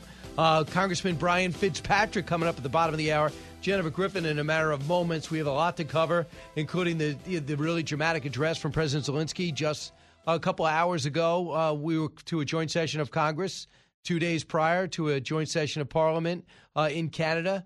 A week before that, a address to the UK Parliament. And a week before that, he addressed, or 2 weeks, addressed the European Union. He wants to get his message out that it is not just about Ukraine. It's about standing up for democracy and Western culture. And I agree. Let's get to the big three. Now, with the stories you need to know, it's Brian's Big Three. Number 3. So if the Chinese do provide military support to the Russians, what will the U.S. do? Again, without going into the specifics of what we'll do, we've made very clear that that's not something that we're going to take sitting down. Oh, well, there you go. China, time for choosing. With their economy sucking wind and COVID cases rising, might not be a great time to be great friends with the world's number one pariah, Russia, China. So why I think they may choose to back away before Western sanctions start being directed their way. Number 2. Inflation defeats presidents, and even if it isn't Joe Biden's fault, it is his problem. Polls show, people say, even if prices go up, they're still in favor of this oil and gas ban. Sure, that's what they say now, but, 3, 4, 5, 6, 7 months from now, we don't know if they're going to be as willing to sacrifice. Well, 75 cents, not $30 a gallon more. The economy, inflation, rising gas prices, the administration's cure-all. For now, spend, spend, spend. And, oh, yeah, blame President Putin. Well, even some in their own party break from that illusion, and the American people are not buying it as we receive the latest presidential polls. Number 1. Close the airspace. Please stop the bombing. How many more cruise missiles have to fall on our cities until you make this happen? Yeah, there he goes. That's President Zelensky, the fight, the address to Congress, and the talks which could lead to peace. We will have it all as we comprehensively cover the brutal war in Ukraine as Russia's cruelty can't overcome Ukraine's bravery. Let's bring in Jennifer Griffin. You know what Jennifer does everything, Fox News national security correspondent. Jennifer, first off, what did you think of the president's address, President Zelensky's address to the joint session of Congress? Any surprises? Thanks, Brian. I think what is most notable, first of all, I mean, what an orator. We have not seen leadership like this for a long time, and I think we're at a historic inflection point. But I also think you have to put into context the emotions of what he is enduring, what his people are enduring. The video from that we are seeing from Mariupol and from the other cities that are being attacked, it is heart-wrenching, gut-wrenching. We know from the loss of our own colleagues how incredibly brutal the Russian military is, how they have no concern for civilian lives. I thought what was most notable about what Zelensky said, what President Zelensky said, was when he spoke directly to President Biden and to the Congress, and he said to President Biden, "You are the leader of the nation. I wish you to be the leader of the world. To be the leader of the world means to be the leader of peace." He got a standing ovation from Congress, but what was notable was that he did not mention NATO anywhere in his speech. That's significant because obviously NATO is a trigger word for Vladimir Putin. It's part of the propaganda as to why Putin said he invaded Ukraine because of looming NATO membership, which of course is something that's in Ukraine's constitution. So NATO is a factor. But he also was trying to say, don't just look at this conflict as whether Ukraine is a member of NATO or not and draw this hard line at the border with Poland, but look at us as a symbol of democracy, of free people standing up to autocracy, to dictators, to people who are trying to extinguish another piece, another free nation. And so it was the reframing of that I think is going to lead to debate here at home and also within the U.S. government and in European capitals. I also think he made a very important point. He talked about how institutions had failed, institutions that had been established since the end of World War II to try and prevent these kinds of genocides or World War II genocides from happening again. They are failing. NATO failed to be able to stop Russia from being able to do this despite, its best efforts. The European Union could not stop it, but most importantly, the UN cannot stop it. And the way the UN is set up right now with Security Council members, Russia, China, who are two of the biggest human rights abusers and violators in the world, having a veto power, they've made a mockery of that institution. And so what he was calling for was something he called a U-24, and it was basically a United Nations of democracies, of freedom loving people who are not then being dictated to by dictators within their own institutions. Those institutions have been infiltrated by world powers that just don't play by the rules. And so we need institutions, and this alternative U-24 that he talked about is really something I've been thinking a lot about how in this historic inflection point, just like after World War II, are we going to strengthen alliances, strengthen institutions so this never happens again? Yeah, the UN's never going to budge, so that's not going to change. The last time it budged out the Security Council was China, the China swap, right? Taiwan for Red China. So there's a lot of failures at the UN. I think it would take a long time to go through all of them. That being said, we can't not have a UN or a EU or a NATO. Getting rid of alliances then creates anarchy and allows autocrats to just take what they want with and then it becomes bilateral war. You have wars between nations that also spin out of control. So reestablishing a global world order where this kind of invasion of other countries and trying to extinguish a country from the map, which is what Vladimir Putin is doing right now, that is where the debate should be and actions need to be taken, because this is a wake-up call for the world, as we've been saying now for several weeks, Brian. So, Jennifer, what do you think? What do you think of the analysis by some that the Russians are running out of food? They're running out of provisions. They're running out of ammo. They're running out of equipment. And that the Ukrainians will see a turning of the tide if they can hold on for 10 days. How much of that is real? I think there's a lot of truth to that. I think we have seen a lot of evidence of supply line issues, of morale issues, of inability to be able to take these population centers. They're stymied and stalemated 21 days into this. Nobody thought that Kyiv the capital could have held on for 21 days. This is truly extraordinary. And so do not underestimate the will to fight of the Ukrainian people, as we've seen evidence of. I think the Russian military is proving itself to be a big lumbering mess, but it also still has 90% of its firepower left and can do a lot of damage. And it still has artillery, long-range fire. We're now up to, I think, more than 950 missiles, ballistic and cruise missiles fired into. We see the condition of the cities and what they've done, what the Russians have done to places like Mariupol. They are willing to do that to every city in Ukraine. They are not out of a will to continue. Vladimir Putin, if anything, is feeling more and more cornered, and that's a very dangerous position for him to be in. Sun Tzu always wrote, the famous, author of war, always build a golden bridge of retreat for your enemy, because you don't want them cornered. You don't want them having no way out. That being said, so they're definitely having problems. Even if this were going as planned, as Putin said, from a military perspective, if you look at military doctrine, as it's been explained to me, is that after, in about 10 days' time, any military, any ground force would need to take a break, a pause for resupply. That would happen even if they had gone with their plan, swimmingly, which they haven't. They've been stopped at every turn by the Ukrainian resistance and the incredible, shoulder-fired weapons and that the U.S. has provided to the Ukrainians. But that being said, so if every day that Kyiv and President Zelensky and his team can hold on in the capital is if they can get to that 2-week mark, I do believe you're going to start seeing the Russians have real problems with resupply. I mean, serious problems.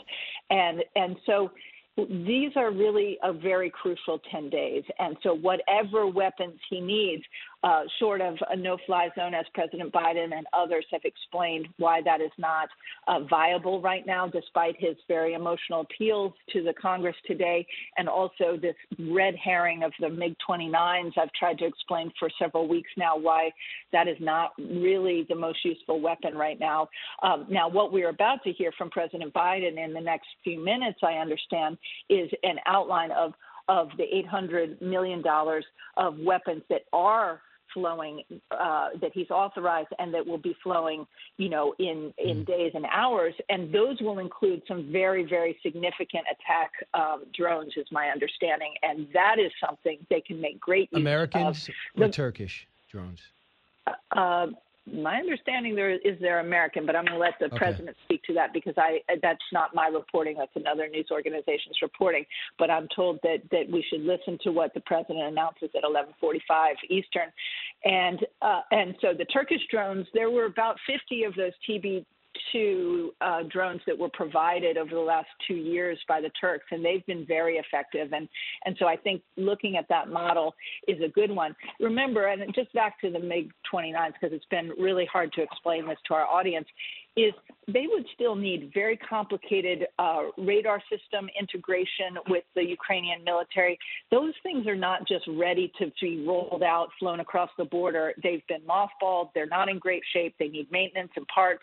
It really became a symbol for the desire of the American people and Congress to help President Zelensky. But really, I know firsthand that there are people looking to get him the weapons he needs. It's not just about annoying Russia. I think we're beyond that at this point. I mean, the kinds of weapons that the U.S. and NATO are sending in there are pretty significant weapons. So I understand. I was talking to General Michael Rapace. He says there are direct fire anti-tank weapons, different than javelins, which are battery. They need batteries. He says we can get them in there. I think they're called in-laws. They're already in there. They're already in there? The in-laws. So in-laws, I've been reporting on the in-laws for some time, and those, I believe, were provided by other NATO countries, particularly Britain, but perhaps some other. But no, when we were providing the javelins, I think the Brits were providing the in-laws. But the in-laws are in there. Do they need more? Probably. They need resupply, and so that.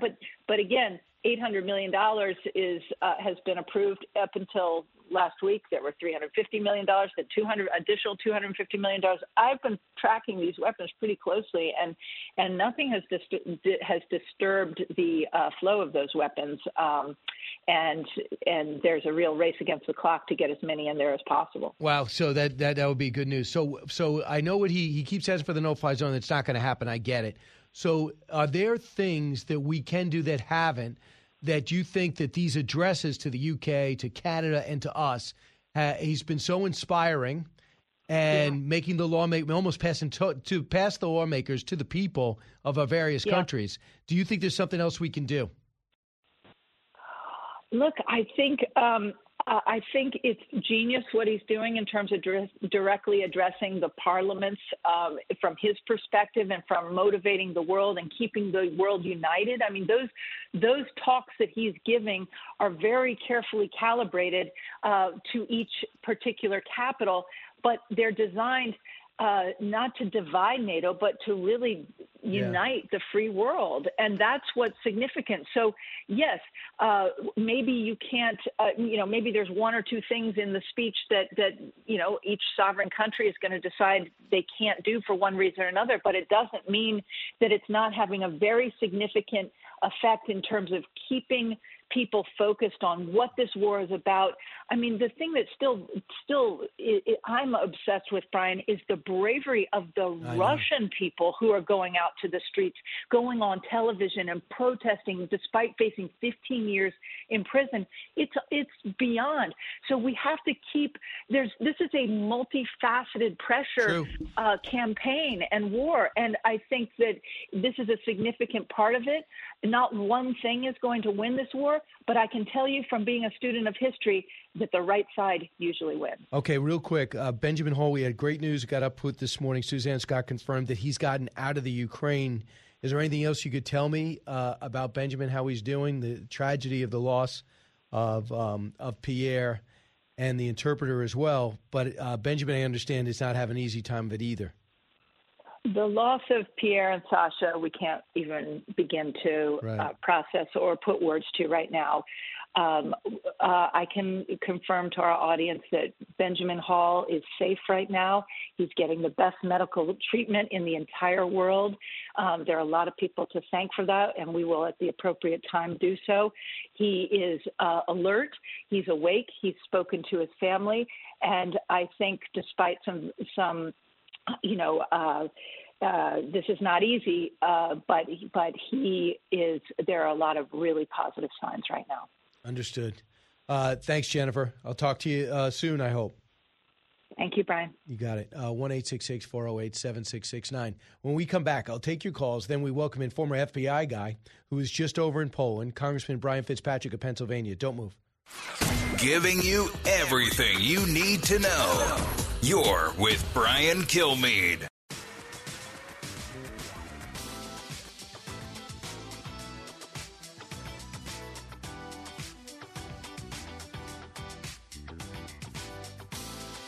The fastest 3 hours in radio. You're with Brian Kilmeade. Ukraine is not a member of NATO. We understand that. We have heard for years that the doors were open, but we also heard that we cannot join. It's a truth, and it must be recognized. Yeah, that was the translation of President Zelensky yesterday. Does that mean he's trying to give in a little bit when it comes to these talks? Both sides have to give in. Alex, listening online in Mountain View, California. Alex. David, listening in Orlando. Hey, David. Brian, how are you?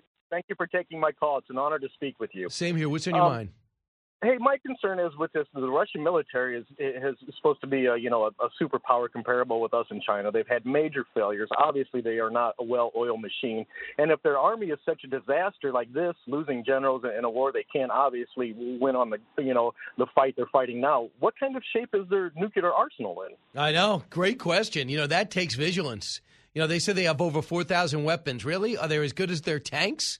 Are they as good as their gas? I mean, they ran out of gas en route to Kyiv. Ran out of gas. And then these people go, I don't really want to fight. I quit. And now I think conscription day is April 1st. That means a whole bunch of people get out after 1 year and a whole bunch get in. How many are getting in, and are they going to be allowed to leave if they wanted to? When we come back, Congressman Brian Fitzpatrick tells us what it's like on the line, what it was like listening to President Zelensky a couple hours ago, and what else we could do to help out the Ukrainians and more.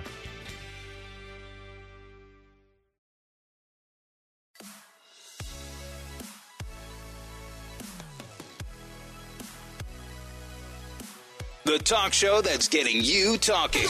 You're with Brian Kilmeade. We are concerned at the prospect of China providing material support to Russia or undermining the sanctions that we put in place with countries around the world.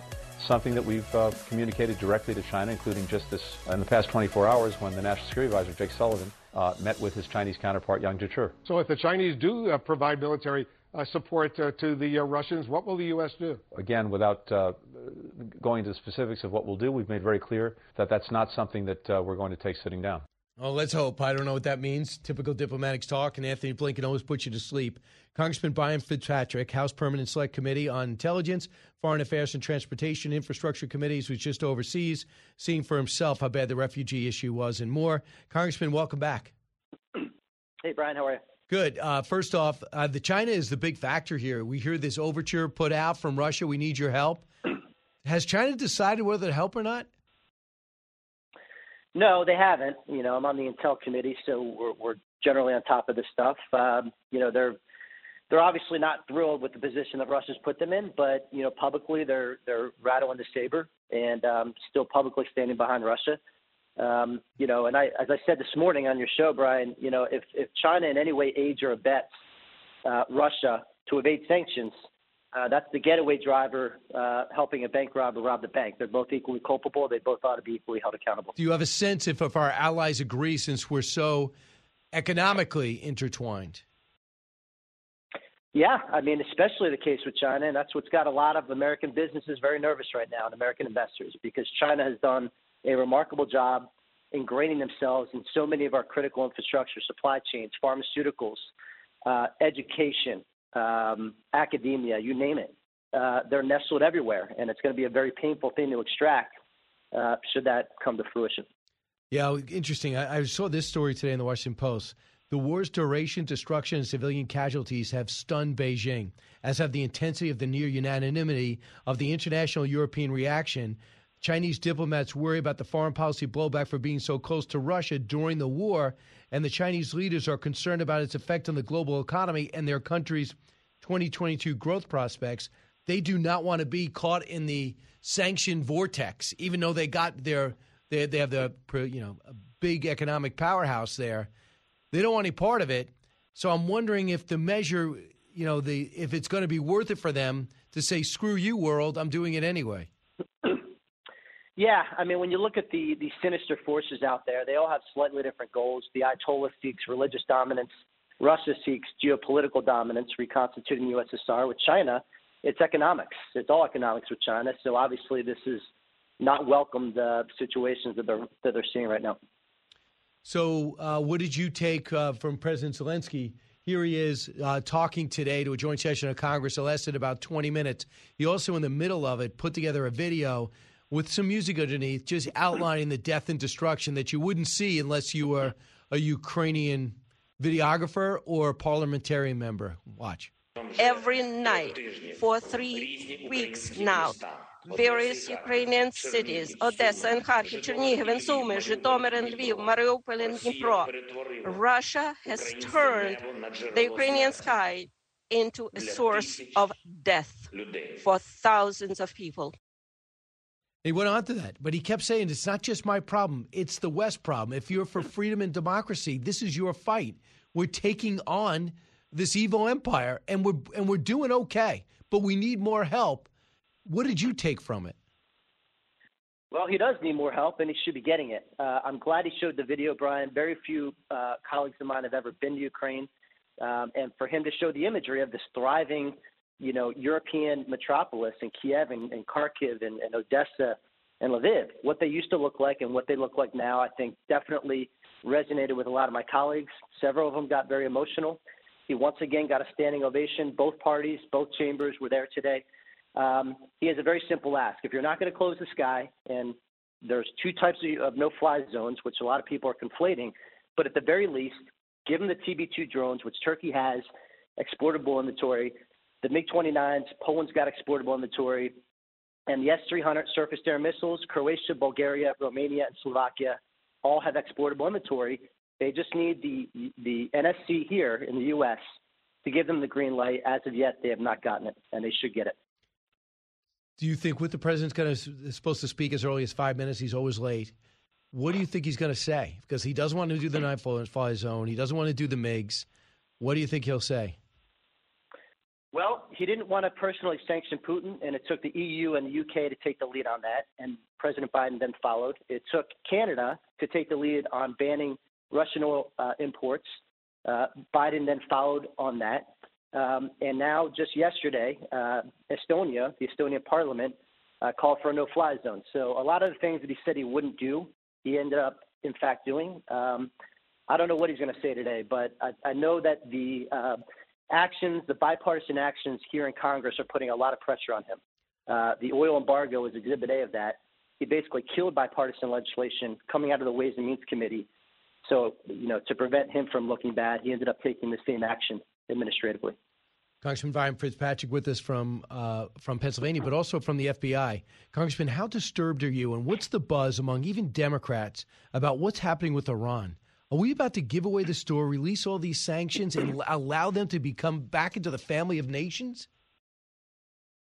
Well, the cry back when the JCPOA was signed was, that no deal is better than a bad deal.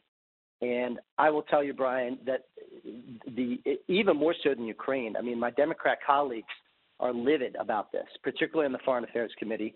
They feel like they've been kept out of the loop. This is something that should be a treaty. That's not being treated as a treaty. It's not going to have to go through the advice and consent of 2/3 of the Senate.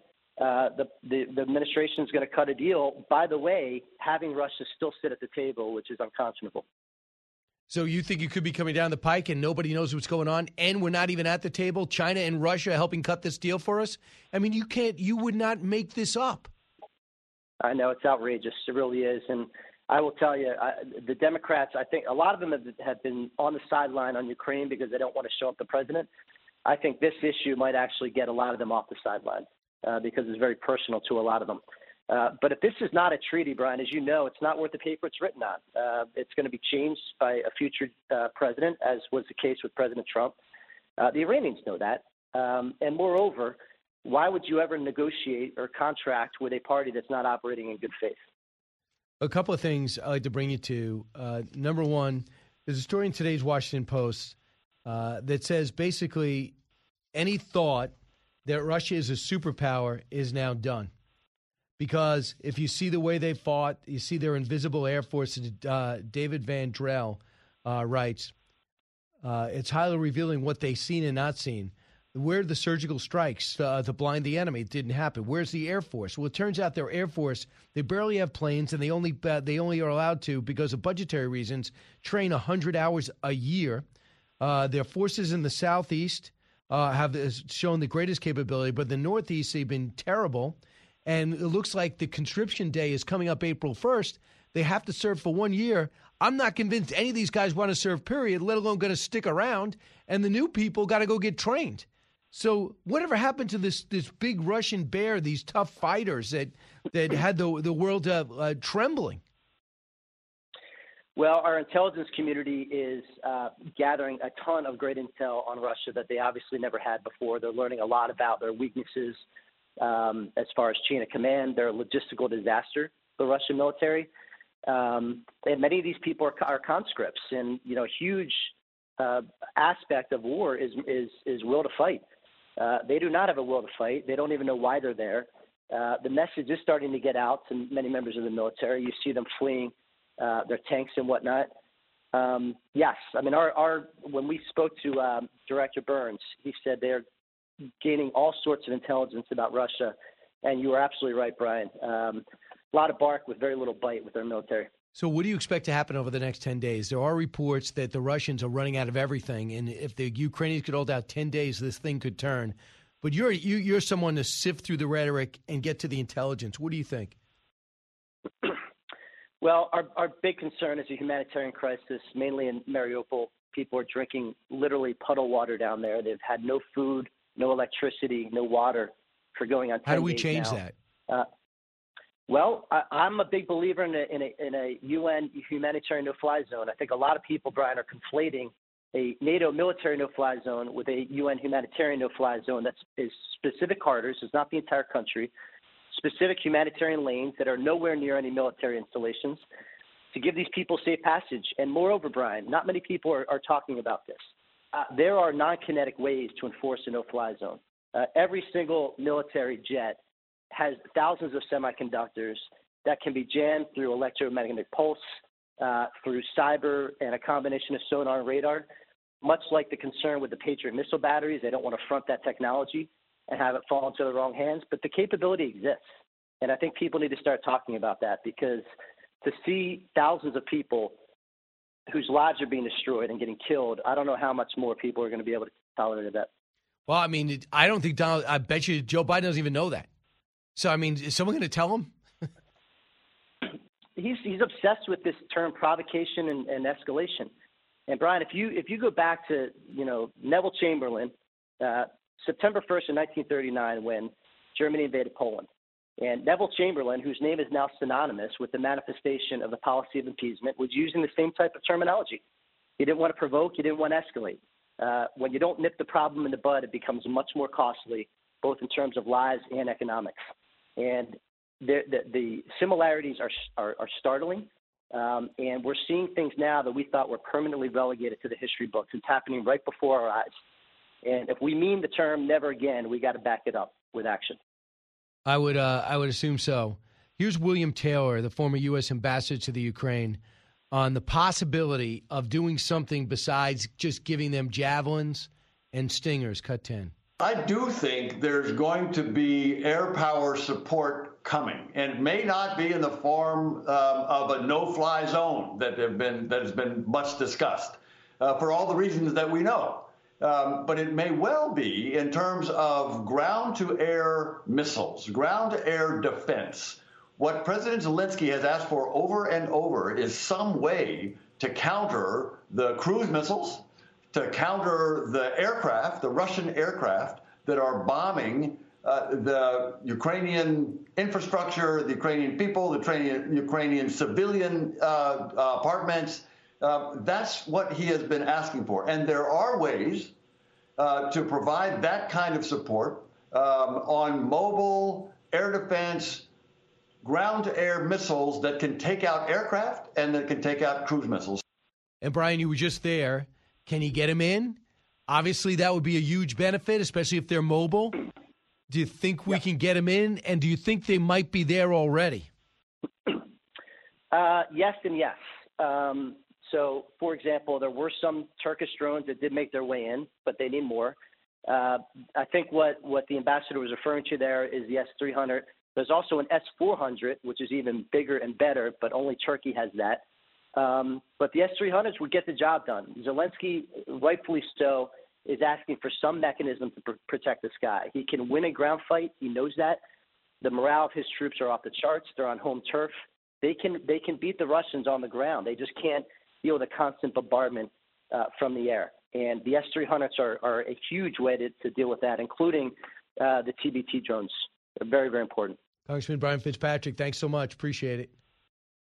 You got it, sir. All right, go get him. 1-866-408-7669. I'll come back. I'll take your calls. Find out if there's even more to know. Not really sure if there's even more to know. Not important. But I know this. We have a lot to get to. We have not really discussed the biggest moment in modern Chinese history to decide to double down on their alliance with Russia or pull back and save their relationship with the West. Don't move. Learning something new every day on the Brian Kilmeade Show.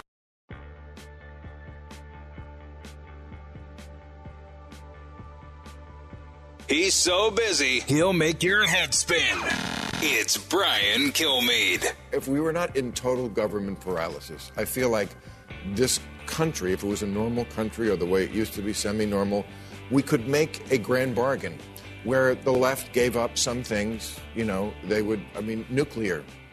I'm not for nuclear. I know it's not a perfect solution, way less, but it's like there are no perfect solutions. Give a little on that one. Or maybe even fracking. As long as we're going to use the energy, use it here. Use the stuff that we get, because we're a big energy producer now. We won't do that. And the right, they could give up a little on green energy and at least trying to build up that sector more. But we're not going to do that.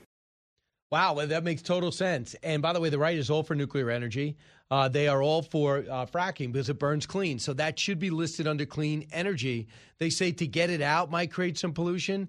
If you talk about electric, people are schooling me on this. To say when people say about electric cars or anything electric, any battery just stores energy. How do you create the energy to go into that battery storage? You have to use, for the most part, currently, 65% of that energy is created from, drum roll please, fossil fuels. And then you have the other challenge of getting rid of old batteries and all this rare earth stuff. Where are you doing it? They say California is the only place that has a landfill just has a recycle area for them. For the most part, we have no idea what to do with old batteries. So that matters. So in the meantime, what Bill Maher is saying, what I was saying earlier, if you want to put money into R&D, you put 5 major projects, private industry combining with government to get something done. And they say, well, I'm going to try to accelerate renewables. Fine.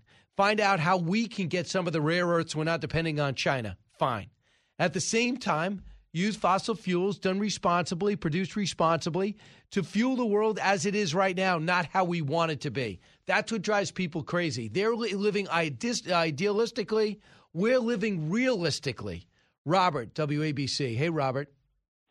Hi, good morning. Why would anyone expect Joe Biden, who I call Joe Obama, to come to the aid of Ukraine when he has taken an integral part in the destruction of his own country in every conceivable way? He wouldn't say that, though. He wouldn't say that he's taking apart our country. He thinks he's making it better, Robert. Of course. Build back better means destroy first. Destroy something to build it back. Like a developer in real estate, which is my business, the first thing to do is they either destroy nature or they destroy an existing property. They don't develop anything like you would say in your head that they're developing something. They're destroying something first. Build back better is destroy first. Destroy what?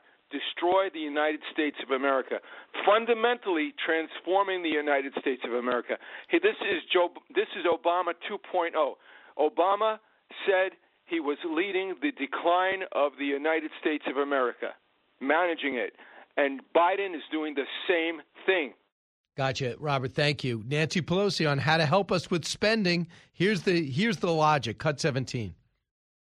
When we're having this discussion, it's important to dispel some of those who say, well, it's the government spending. No, it isn't. The government spending is doing the exact reverse, reducing the national debt. It is not inflationary. Exactly. So if you're about to max out your card, the worst thing to do would be to stop spending. You got to spend. Please jot that down. I can't keep going over this every day. Keep spending, whether you have the money or not. Great advice. Don't forget One Nation, 8 o'clock, repeated at 11, Saturday night on Fox News Channel. Brian Kilmeade Show. So glad you're here.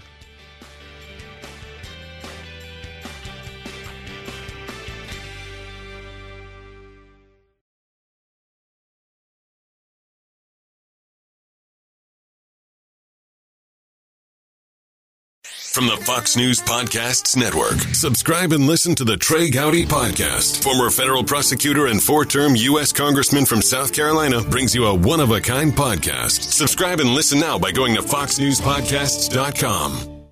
Listen to the show ad-free on Fox News Podcast Plus, on Apple Podcast, Amazon Music with your Prime membership, or subscribe wherever you get your podcasts.